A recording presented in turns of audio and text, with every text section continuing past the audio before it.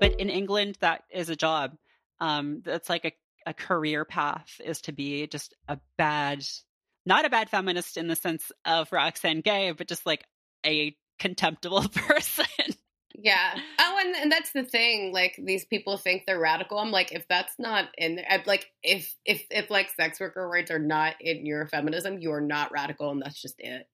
Yeah, it's just I mean, it. Because it's an intersectional thing with so many other issues that they claim to care about. Like, you obviously aren't. Sorry. Bye. Yeah, I mean, if your views like line up with the U.S. government, and like you're finding common cause with like Christian conservatives, probably you want to take a step back and I don't know, just reevaluate, just like look at your life and look at your choices.